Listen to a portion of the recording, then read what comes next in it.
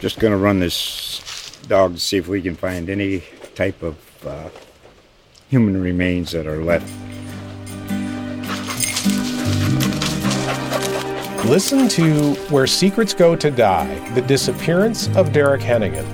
From the Detroit Free Press, a new podcast set in the woods of Michigan's Upper Peninsula. Available on Apple, Spotify, Freep.com, or wherever you get your podcasts. Hey folks, Zach Osterman here, IU Insider, Indianapolis Star. I got through that really fast. Sorry. Felt like I turned all that into one word. Dustin, Dopirak across from me, also IU Insider, Bloomington Herald Times. It is March 8th, 2022, which means, Dustin, it is the business end here. Indiana's staring down the barrel of it. I don't know what other metaphors I can use, but Indiana needs wins. They certainly need to win Thursday against Michigan in the Big Ten tournament. They might also need to win Friday. In this scenario, it would be Illinois they'd face.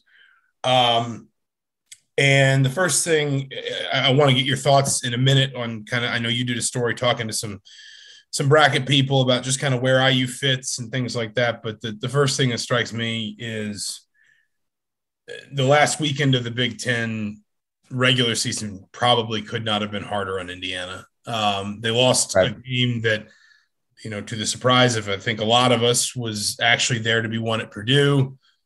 Michigan upset Ohio State on the road, which meant that, and just the way that things moved around, Michigan State also won, meaning Michigan's the 8th seed. I think that's probably the worst possible matchup Indiana could hope for there. Mm-hmm. And instead of getting a Wisconsin team that you've played close, really close, twice, at one point looked like running out of their own building, and a Wisconsin team that may or may not have a full-strength Johnny Davis available on Friday, you now get a really tough matchup, maybe the second worst matchup in the Big Ten for Indiana and Illinois. They got dealt a tough hand. If they get there, if Indiana does what needs to be done here, they're going to have earned it.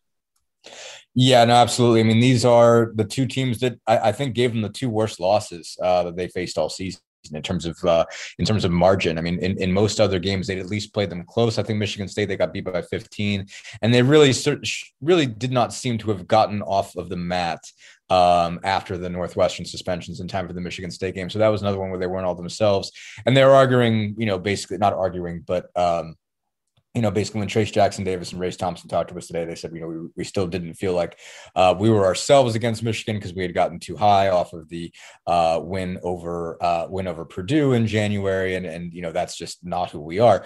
But all the same, like you said, I mean, there's a reason why they got blown out by that much. And it's because it's a difficult matchup. In both cases, it's a team with a bigger than they have, at least by a little, in Hunter Dickinson, and then in Kofi Coburn, and then multiple shooters that can really spread them out, that they're really putting at least 3 guys on the floor in their starting lineup that can really beat you from deep. And so that's really just a big, explains a lot of the situation that they're in. They really got scrambled against Michigan. They really got scrambled against Illinois. And so that's two of the only teams I think that you can't see a silver lining to playing them for Indiana in terms of past performance. Basically, there's just not much good to take from either the Illinois loss or the Michigan loss for Indiana. They were just thoroughly beaten in each of those games, and that's the two teams they have to beat. It's probably like overcoming like a 35% point differential in the regular season games to have to win 2 of these to get in. Let's just talk about Michigan primarily. Just in the sense they can't play Illinois unless they get through Michigan. The one time these two teams met this season, Indiana fans will remember it well, an 80-62 loss in Bloomington. Michigan led pretty commandingly for most of that. They outscored Indiana 21-9 in the first 10 minutes. Indiana was only down 5 at halftime, but it just kind of kept stretching, or Indiana was only down 7 at halftime, but it felt like more. Michigan hit 11 of 17 threes that day, also 18 of 34 twos. Indiana actually forced 14 turnovers in that game and pretty much played Michigan all but even at the free throw line and still lost. Only -2 on free throw makes, only -1 on free throw attempts. And again, with all those turnovers, still never really close in that game. Hunter Dickinson was the star that day, had 25 points, 9 rebounds. He hit 3 threes, and he was 9 of 12 overall from the field. But Caleb Houston had 19 in what was probably one of the best games of his college career to that point. Terrence Williams gave Michigan 10 off the bench. Moussa Diabate had 10. I'm bringing those names up because that size difference is just feels like a lot of what's going to be a problem for Indiana. This is a Michigan team that is not maybe necessarily as offensively efficient as the ones we have kind of come to know sort of post John Beilein. But even during Beilein. Yeah. Let me say during and post John Beilein. That was what I was trying to say. It's still very good. They average about 1.1 points per possession in Big Ten play, but they shoot a little under 34% from 3. I think that's maybe the one really big departure.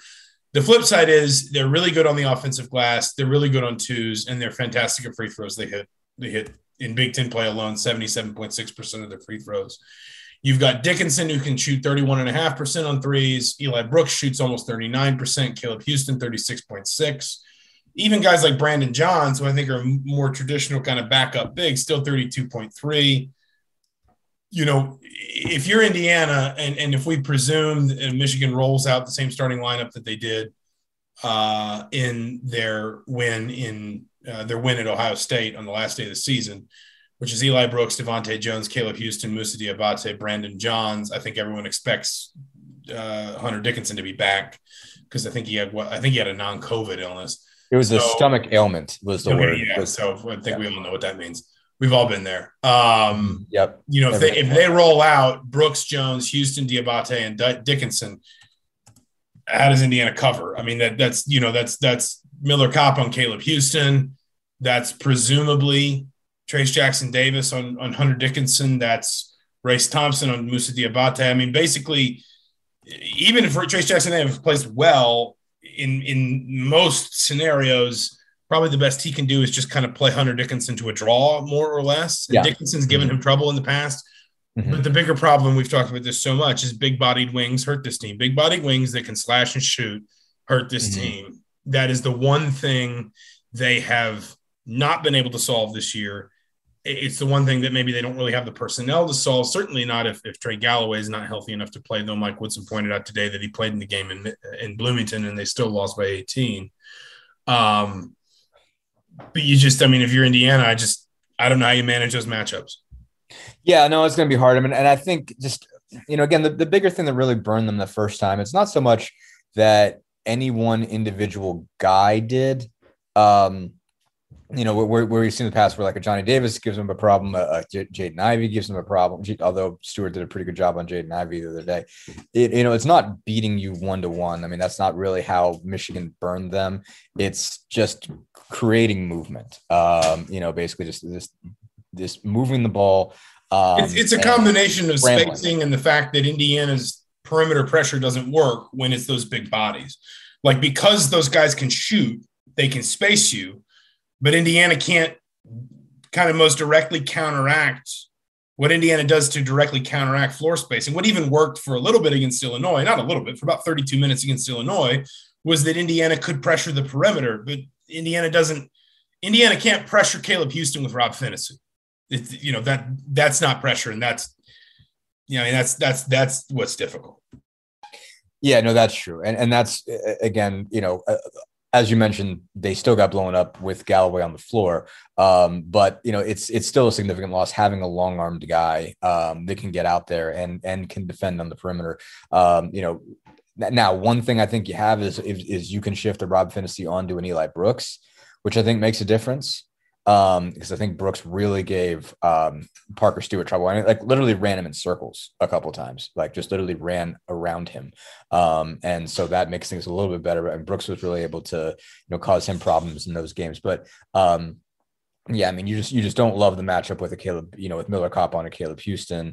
Diabate, I think is a tough matchup for Thompson, where I think Thompson has done really well. Diabate is a tough guy to stop on top of that. And he'll, Thompson will probably have some kind of Dickinson assignment as well when Jackson Davis comes off, and that moves maybe Jordan Geronimo onto that. And you've got the athleticism there, but is there a world where if you're Mike Woodson, you consider Race Thompson on Hunter Dickinson, maybe even Jordan Geronimo on Hunter Dickinson, as much maybe to save Trace Jackson Davis having to do that extra work defensively and trying to save his best energy for his offense? I mean, I don't know if the answer is yes, but I'm just maybe. I mean, I think you trust him when you trust those guys in those positions when you take Jackson Davis off the floor, but I don't know that in that case, you're putting Jackson Davis on Diabate, and how much, I guess that's better. You have more muscle there. Like Thompson at times can play a little bit tougher on a Dickinson. There's times I think he plays with a little more muscle than Jackson Davis does, and Jackson Davis plays with a little more athleticism. So I could see that working. I could see you shifting that over, and I think you can trust Thompson on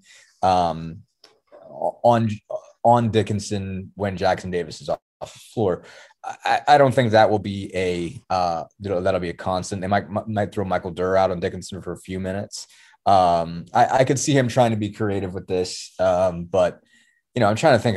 What was the matchup last year? How did it go down from a numbers perspective? I think Dickinson won, but I don't think it was as drastic as it was this time. They played. Indiana only played Michigan at home, if I'm not mistaken, and it was never a game. Michigan led by as many as 18. Indiana's largest lead was 8-5. Trace Jackson Davis and Race Thompson had 10 and 11 points combined. They combined for 10 and 11 points respectively. They combined for 21 points and 9 rebounds. Hunter Dickinson had 13 and 7. That game in particular was really more Franz Wagner. He had 21. He made all 5 of his twos and 8 free throws. Indiana just couldn't. It's kind of a similar sort of discussion in the sense that you had, it wasn't Caleb Houston, but it was Franz Wagner who goes on to. He was picked in the lottery, wasn't he? Or maybe just after the lottery.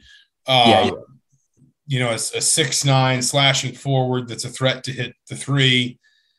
He only hit 1 in that game, but he shot 34% last season. He shot 40.6% in conference play. So you had to guard him like he was going to hit threes. And Indiana, therefore, that with that ball pressure, just could not stay in front of him. And Livers also had 16. So really, it was much more about basically Indiana being unable to control those wings than it was maybe about kind of the post. Now, the flip side is Dickinson's a different player this year. He only took 4 threes last season, and he missed all 4 of them. He is 17 of 54 from 3 this year, which is 31.5%. That's roughly 2 a game because he appeared in 28 games this year. And he's obviously not hitting. He's hitting maybe about half a 3 a game.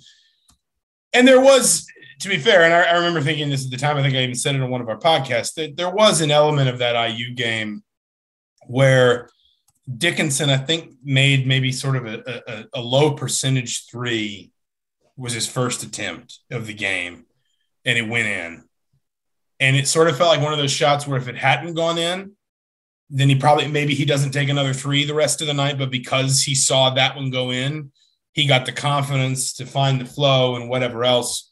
But really, much more, and we can go back and I can find you times that Mo Wagner's hurt Indiana, Livers again has hurt Indiana. Really for Indiana in recent years, it's been the fact that the Hoosiers just have not had players that can effectively defend the wings against volume, at least potential volume scores, not always volume scores. But potential volume scorers, guys that have the ability to go for, 15, 18 in a given night. Indiana's just not been able to corral those players. And then when you mix in the fact that now you have this all Big Ten forward, all Big Ten center that can step away from the basket, it just complicates that defense even more. Yeah, no, absolutely. I think you look at this group of Michigan wings. I think, Wagner and Livers were better individual players than anybody that they have right now. And Michigan, I think, has had some really, really good wings in the past. And you look at Jordan Poole, you obviously go back to the Nick Stauskises and the Tim Hardaway Juniors and those guys if you really want to really dig deep. But Michigan's put some really good 2 and 3 guards out there. This group as it is isn't quite as dynamic, I don't think. I think Diabate is terrific. But I don't think, Houston right now, I think Caleb Houston is going to be really good. He's not quite as special as you thought he was going to be as a freshman, but he's got a chance, I think, still to be. They don't cook you in the same way, but it's just, again, just the collective group of them. I mean, there's just a lot of, there's a good bit of talent basically at every, you have a star at the 5 and you have good positions. Oh, okay. You have a good guys at the rest of the positions, basically. So I think it's like I said, it makes for tough cover. And I guess what I'm saying is I don't know if there's any one Michigan player that they can't guard individually. It's just the full collection of them. That is the problem. It just keeps you scrambled. And it's like they're going to find a mismatch in Indiana's group where, like, even when you have Galloway, that helps. And if you've got like a real star like a Davis or a Ivy, he can get in on those guys and cause them a problem. But it's like when you've got a whole slew of them, at some point you've got a mismatch. At some point you're putting Stewart or Kopp on those guys. That runs into some issues. And when you take those guys off the floor, it doesn't get, you don't get a whole lot better. I mean, Rob Finney, I think, is better on Eli Brooks, but he only does so much more if he has to play a Caleb Houston or somebody else, a bigger guard. So again, it's just the total collection. And so like when they're all hitting, and that's why I think like this Michigan team, why I think they were predicted to finish so high. I mean, the Big Ten media picked them as sort of a co-favorite with Purdue. And it's just, again, the total collection of talent is an issue. And when they get going, you see it. You saw it against Indiana. You also saw it against Purdue when they blew them out. When they're shooting, when they're shooting, they're as tough of a beat, like a tough of a team to beat as there is in the Big Ten. This is a game where like you need those shots not to go in. Like you need, if you're Indiana, there's also there is an element to this that is just you need a couple guys to have a bad day because there's too many guys. I mean, you're right in the sense that they're not as experienced as they've been in the past, maybe not as consistent as they've been in the past. But when you have Diabate, when you have Houston, when you have Terrence Williams, and when you've got, frankly, a player in Devontae Jones who's just gotten better and better as the season's gone on. He had 21 points and 9 assists against Ohio State. He had 25 points and 10 assists in the loss at home to Illinois a couple weeks ago. You need a couple guys to just not be feeling it that night. I think if there's one thing that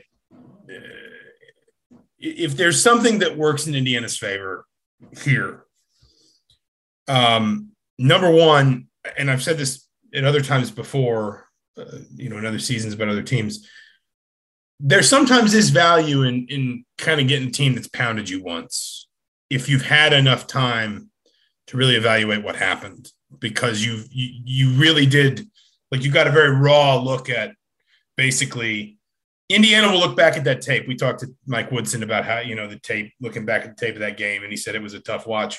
But Indiana will look back at that tape, and they will effectively be able to say, this is what it looks like when everything goes well for Michigan and nothing we do works. And so then you're kind of presented with the extremes of this is them at their best, this is us at our worst.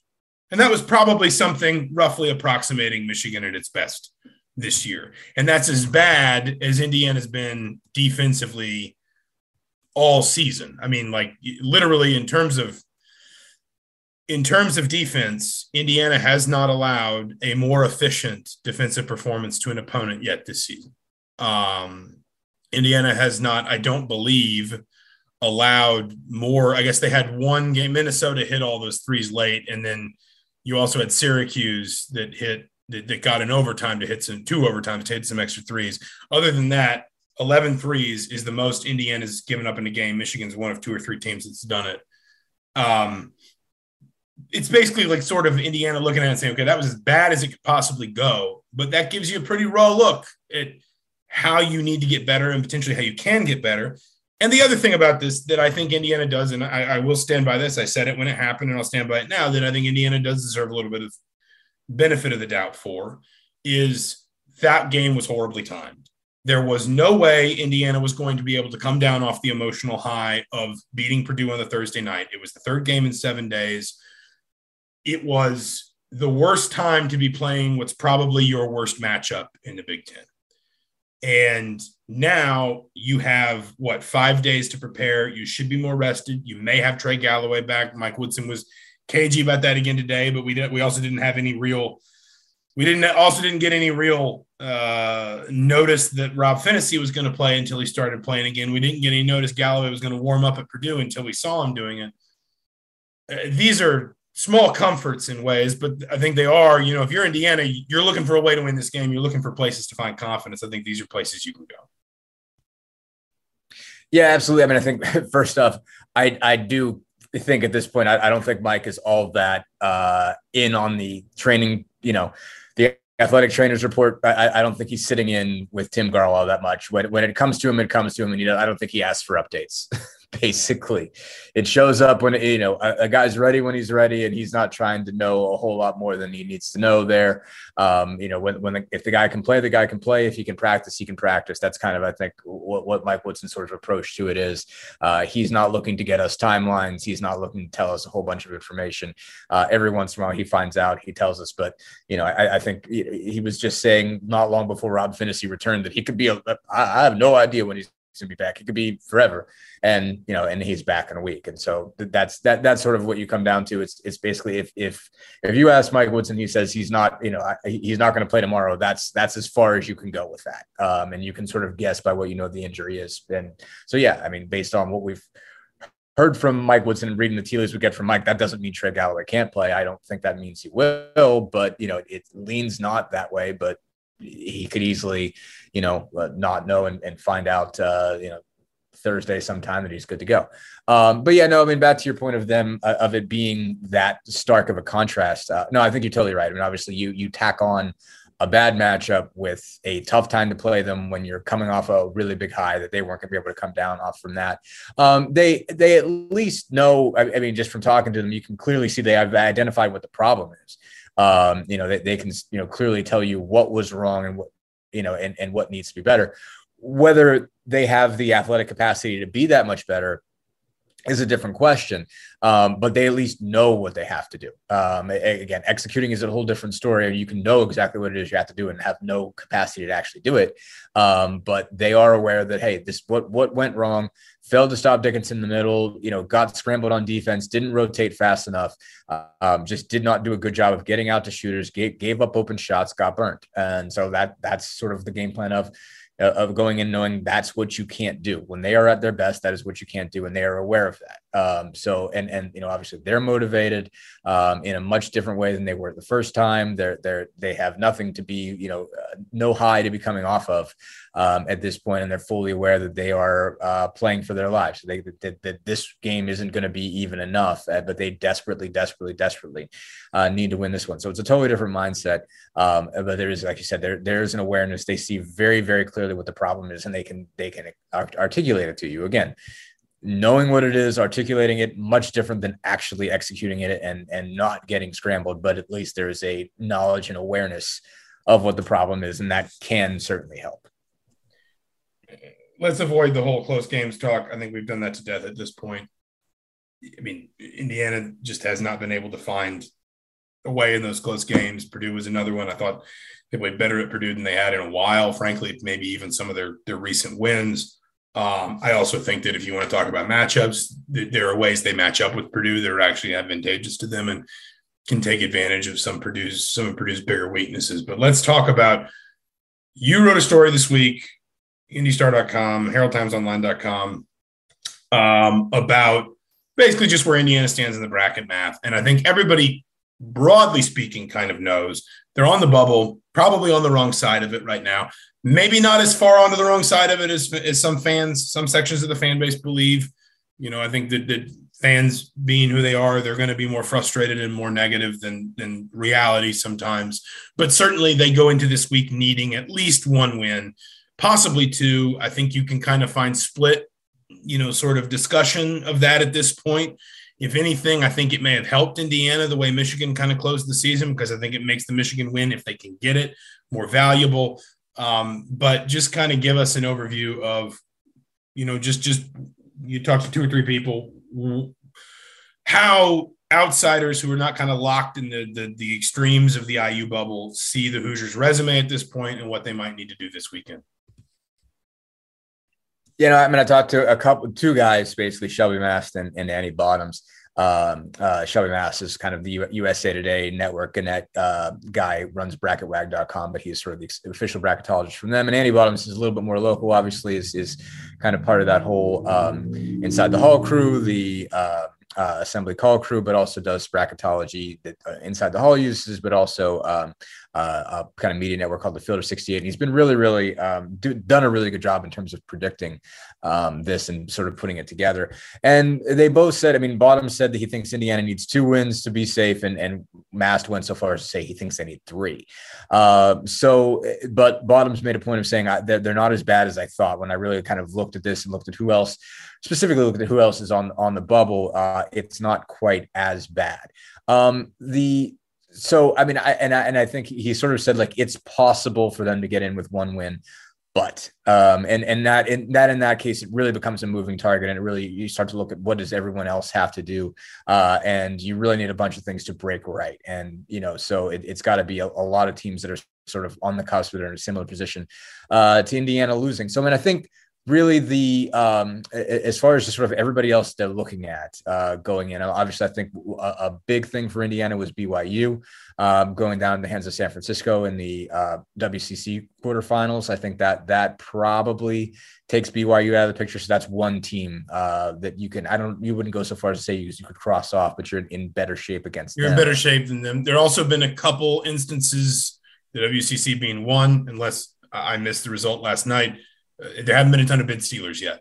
No, there haven't. We haven't seen a lot of conferences that may have been able to support a regular season champion getting in as an at-large, having that champion lose, the MVC being, I think, the obvious example with Loyola. Mm-hmm. That's been big too. Right. No, absolutely. The Valley obviously has over years, been able to put 2 and 3 teams in the tournament. Sometimes they've been up and down, but they're still kind of one of the gold standards, still kicking, I guess, for mid majors that they've been rated to a certain extent, but not as bad as some others that have kind of fallen off the map. And I think Loyola was kind of a possible at-large, not a for sure, and maybe even Northern Iowa would have been able to make a case if it had gotten to the finals. And so you end up with Loyola gets the bid, and it seems like that's the only team from the Valley. Murray State would have certainly been selected from the Ohio Valley if they had lost in that tournament. Even though the Ohio Valley is not a great conference, Murray State had clearly made its case and were undefeated in the league coming in, but they didn't get tested. I don't even know if they got pushed really in that tournament, and they win.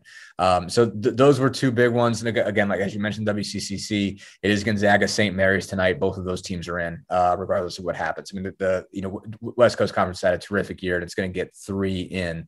But I think the BYU loss, makes it highly likely they won't get 4, but you'll still see, you'll see them get Gonzaga. Obviously, is probably a number 1 seed. St. Mary's and San Francisco is probably going to be their 3. So, but that's probably the cutoff. Those teams are probably safe. So there's not a lot of, I don't think else coming out of sort of true mid-majors. So you got a couple to watch though that are on that below that Power 6, that the other moneyed conferences I think are the big ones to watch. SMU I think is a team that Indiana is going to be rooting against for sure. You're hoping that Houston's an obvious one. Houston will be in the upper reaches of the seeding, a top 4 seed for sure. And I think they're number 5 in the NET right now. And Memphis is probably going to get in on the strength of having beaten Houston. Did you just call it the NET? No, like who calls it the NET? I don't know. The net. Fine. Whatever. It's the NET. I thought you were mispronouncing NIT. I was like, why is Kelvin in the NIT? Kelvin's getting in. Never mind. They're still punishing Kelvin by putting him in the NIT. Kelvin, you're lost. This isn't the right gym. Anyway, so Memphis is probably getting in out of the AAC at this point. They still kind of nominally on the bubble, but they're probably safe after pounding Houston. So those teams are probably in. But if you obviously want to root against SMU if you're Indiana, because there's still a chance. They've got a couple good wins. Maybe if they make a run, maybe if they beat a Memphis, if there's a Memphis SMU semifinal, you're all over Memphis. In that case, if you're Indiana, wanting them in, you'd like for both of them to lose, preferably. But if you're more rooting against SMU to go down at this point than you are rooting against Memphis. Atlantic 10, you want Davidson to win that thing, and VCU is another team that's sort of on the bubble. You'd like to see them go down early. Dayton is another team that might be able to play its way in, and so you're rooting for Davidson there. You're hoping the Atlantic 10 only sends one. You're hoping for maybe a little bit of chaos in the ACC as well, where Wake Forest, Notre Dame, Miami are all kind of bubble teams. You want something bad to befall somebody in that. Not Notre Dame though. Preferably not Notre Dame. You want Notre Dame staying up there because you need that quad. You need that to stay at quad one. That's true. You could really use that for Notre Dame, but so you're rooting for Notre Dame. If out of that group, you would like to see them to be the only team in. Basically, you'd like to see Miami flame out, and you would like to see Wake Forest flame out if you could. And so they have a chance of playing each other. So you're kind of rooting for whoever wins this ugly Boston College Pitt matchup to do something crazy. If that would be a good case scenario, and maybe hoping that whoever loses the Miami Pitt game the Miami Wake Forest game, if that ends up what happens, you're probably rooting against that too. But you really look at the resumes. Obviously, Indiana benefits from having at least a couple big shiny quad one wins, a pretty decent quad one and quad two record, but they are injured by the fact that they have a bad road record, and their road wins are not pretty. It's Minnesota, it's Maryland, it's Nebraska. I mean, those don't do that much for you, and just a simple fact, you look at their league, like what they've done in the league, as much as it helps to be part of the Big Ten, as much as that helps you. Number one, they have a terrible non-conference schedule. I mean, they're like 315th in non-conference strength of schedule. Obviously, we talked about why Mike Woodson, did not really challenge them, as far as non-conference scheduling. You understand that is for, wanting to build them so that they could win games in the Big Ten. But, now when you look at it as a full resume thing, it looks bad. But the fact that, a lot of their wins, out of their 9 Big Ten wins, 7 of them come against Nebraska, Penn State, Minnesota, Maryland. That's the bulk of their Big Ten wins. And so, the fact that they don't have a lot of good looking ones in the in-between of the Purdue and Ohio State victories and everything in between that, they haven't beat a lot of peer teams in that group. So that's why they could really use a Michigan win for sure. And that is going to be something that's held against them. Again, the big Purdue and Ohio State wins look a lot better than a lot of the teams in other leagues, but what Rutgers still has the advantage, having beat them head to head. They've got more of those shiny victories. Michigan does too, and so that's why it's going to be a hard situation for them to get in ahead of those teams that are also on the bubble. I guess I'll leave a bold prediction and a not. And if you want one, you can have one. A less bold prediction. I think if Indiana wins Thursday, they'll get in. I think the climate is just setting up for it to be a more forgiving bubble than normal. I also don't think Indiana's going to win on Thursday. Not necessarily because of this team's, intangible failings, but I just think Michigan's an awful matchup for them. I think if they were playing any of the other teams, save maybe Iowa, that were kind of in that, when it wasn't clear if they'd be the 8-9 and how 7, 8, 9, 10 was going to unfold and all that. A couple of weeks ago, if they were playing any of those other teams, Rutgers, Iowa, Michigan State, I think they'd have a chance. I don't see how they bust up and turn around enough matchups to beat Michigan. If you are welcome to a prediction, or we can very quickly discuss all Big Ten stuff. Those are 2 very exciting options. I recognize. Yeah, I'll agree. First, I'll just, to make it a quick one. I agree. I would not bet on.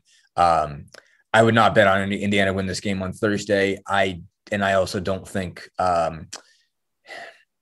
I just say that them winning on Thursday and just winning on Thursday and not beating Illinois, a lot is going to have to break their way to get in. Literally, I think the only way that they beat Michigan and still get in is it's going to almost have to seem destined. Like for them to get in, you're going to have to sit there on Saturday and Sunday and be like, wow, this is unbelievable how many breaks they got. And then have a shot at it. You're going to be like, man, everything went right for them to have a shot. If anything goes wrong, as far as what they're rooting for with other programs and other tournaments, then they won't. I mean, I feel like there's almost zero margin for a bad break if they only beat Michigan. All Big Ten team. I mean, I'll get started, I guess. I mean, I think Trace Jackson Davis, obviously a second teamer, but I think it's a big feather in the cap for him to be all defense. Obviously you could argue as to whether he's their best defender or not. But the fact that obviously he was able to really add shot blocking, be allowed to go block shots this year, which he was adamant again when we talked to him about it today, that he was allowed, basically where Archie Miller never wanted him going off of his man to block shots. Getting shot blocks on help defense. I think he enjoyed doing that this year. I think it adds something, I think, again, to his, we spent a lot of time talking about his NBA resume as much as I think the expansion of the offensive game matters. It certainly does. I think it's the biggest thing for him, but I think it's still a big deal that he added that piece, that you showed that kind of athleticism, that he can go make things happen on defense as a rim protector. And I think that was some pretty big news. I thought it was surprisingly, not surprisingly, but I don't know if I've ever seen an easier first team to pick. And to the extent that I was surprised, more guys weren't unanimous. Like Kofi wasn't unanimous on the first team. Everybody's first team was Kofi Coburn, Jaden Ivey, Keegan Murray, Johnny Davis, EJ Liddell. Kofi, I think Jaden and Liddell maybe were not unanimous in the Big Ten, one of the Big Ten polls. Kofi was not unanimous in the AP. Kofi, I don't understand how he wasn't unanimous, but I don't like, even as good as Dickinson's been, I can't look at anybody that got a second team mention. Edey was there, Jackson Davis was there, Dickinson, Ron Harper. I voted for Peyton Willis. Trent Frazier was in there.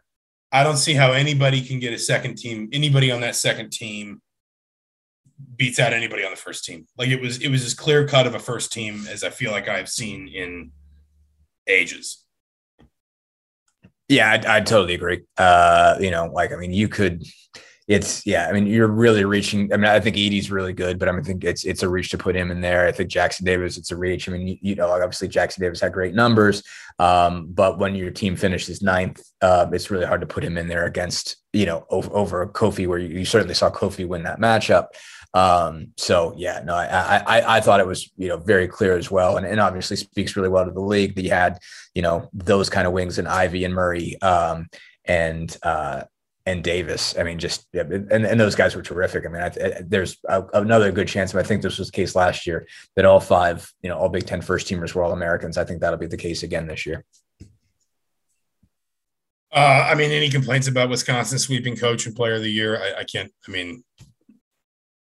I can't. I mean, like, as much as they drive everyone in the Big Ten crazy, and you could go into, their culpability for the Michigan brawl and whatnot.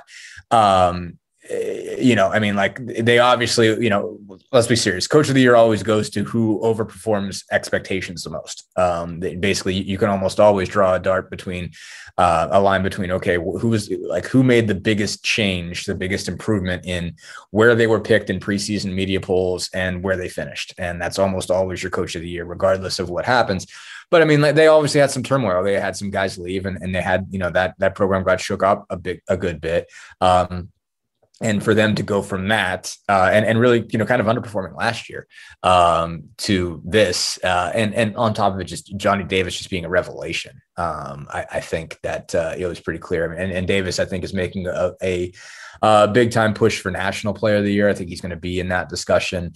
Again, it is really amazing that, if things broke a certain way team wise, you could make arguments. You could find yourself making arguments for a bunch of those dudes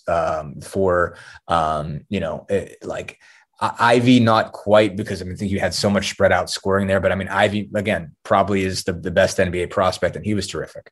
And Murray, was average, 23, 24 a game. It's just pretty impressive. But I mean, Davis was phenomenal just all year. And you obviously saw the shots that he made to beat Indiana both times. And so, you can't really shoot that guy down. That's for sure.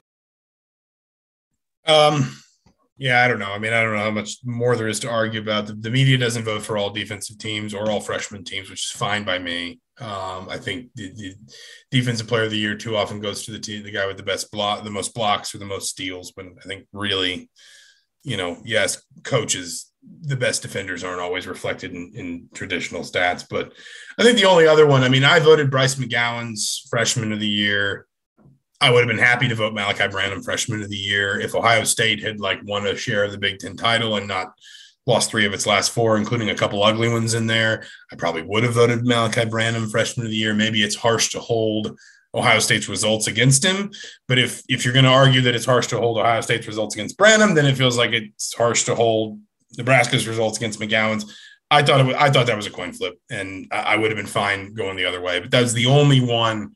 That was the only piece of my ballot where I really kind of thought, I'm not sure if I feel good about this. Because once you get down to voting for third team, it's sort of like I said this to Alex Bozich yesterday on his podcast. It's like arguing who should be the number 22 team in the country. At that point, it's really not that important anymore. But freshman of the year was a tough one. Yeah, no, I'd agree. I mean, that was a really tough deal. McGowan's has terrific, just terrific numbers, and Branham had been terrific down, for a lot of down the stretch. And I thought, I guess I lean Branham because I feel like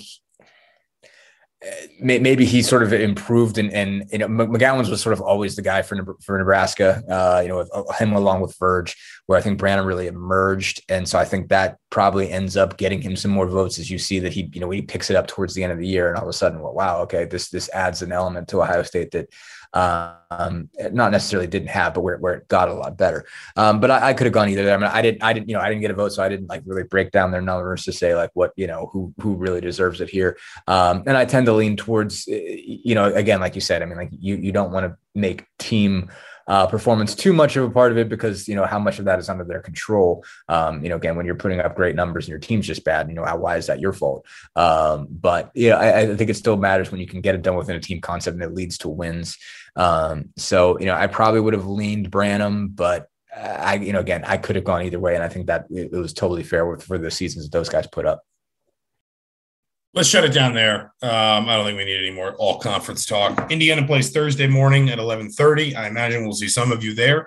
If they win, they'll play Friday morning again at 11:30. If they lose, then they will be waiting for the NIT selection show on Sunday night, I think about 8:30.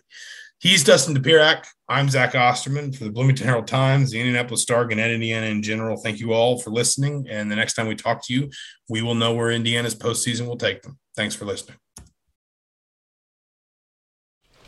Just going to run this dog to see if we can find any type of human remains that are left. Listen to Where Secrets Go to Die, The Disappearance of Derek Hennigan. From the Detroit Free Press, a new podcast set in the woods of Michigan's Upper Peninsula. Available on Apple, Spotify, Freep.com, or wherever you get your podcasts.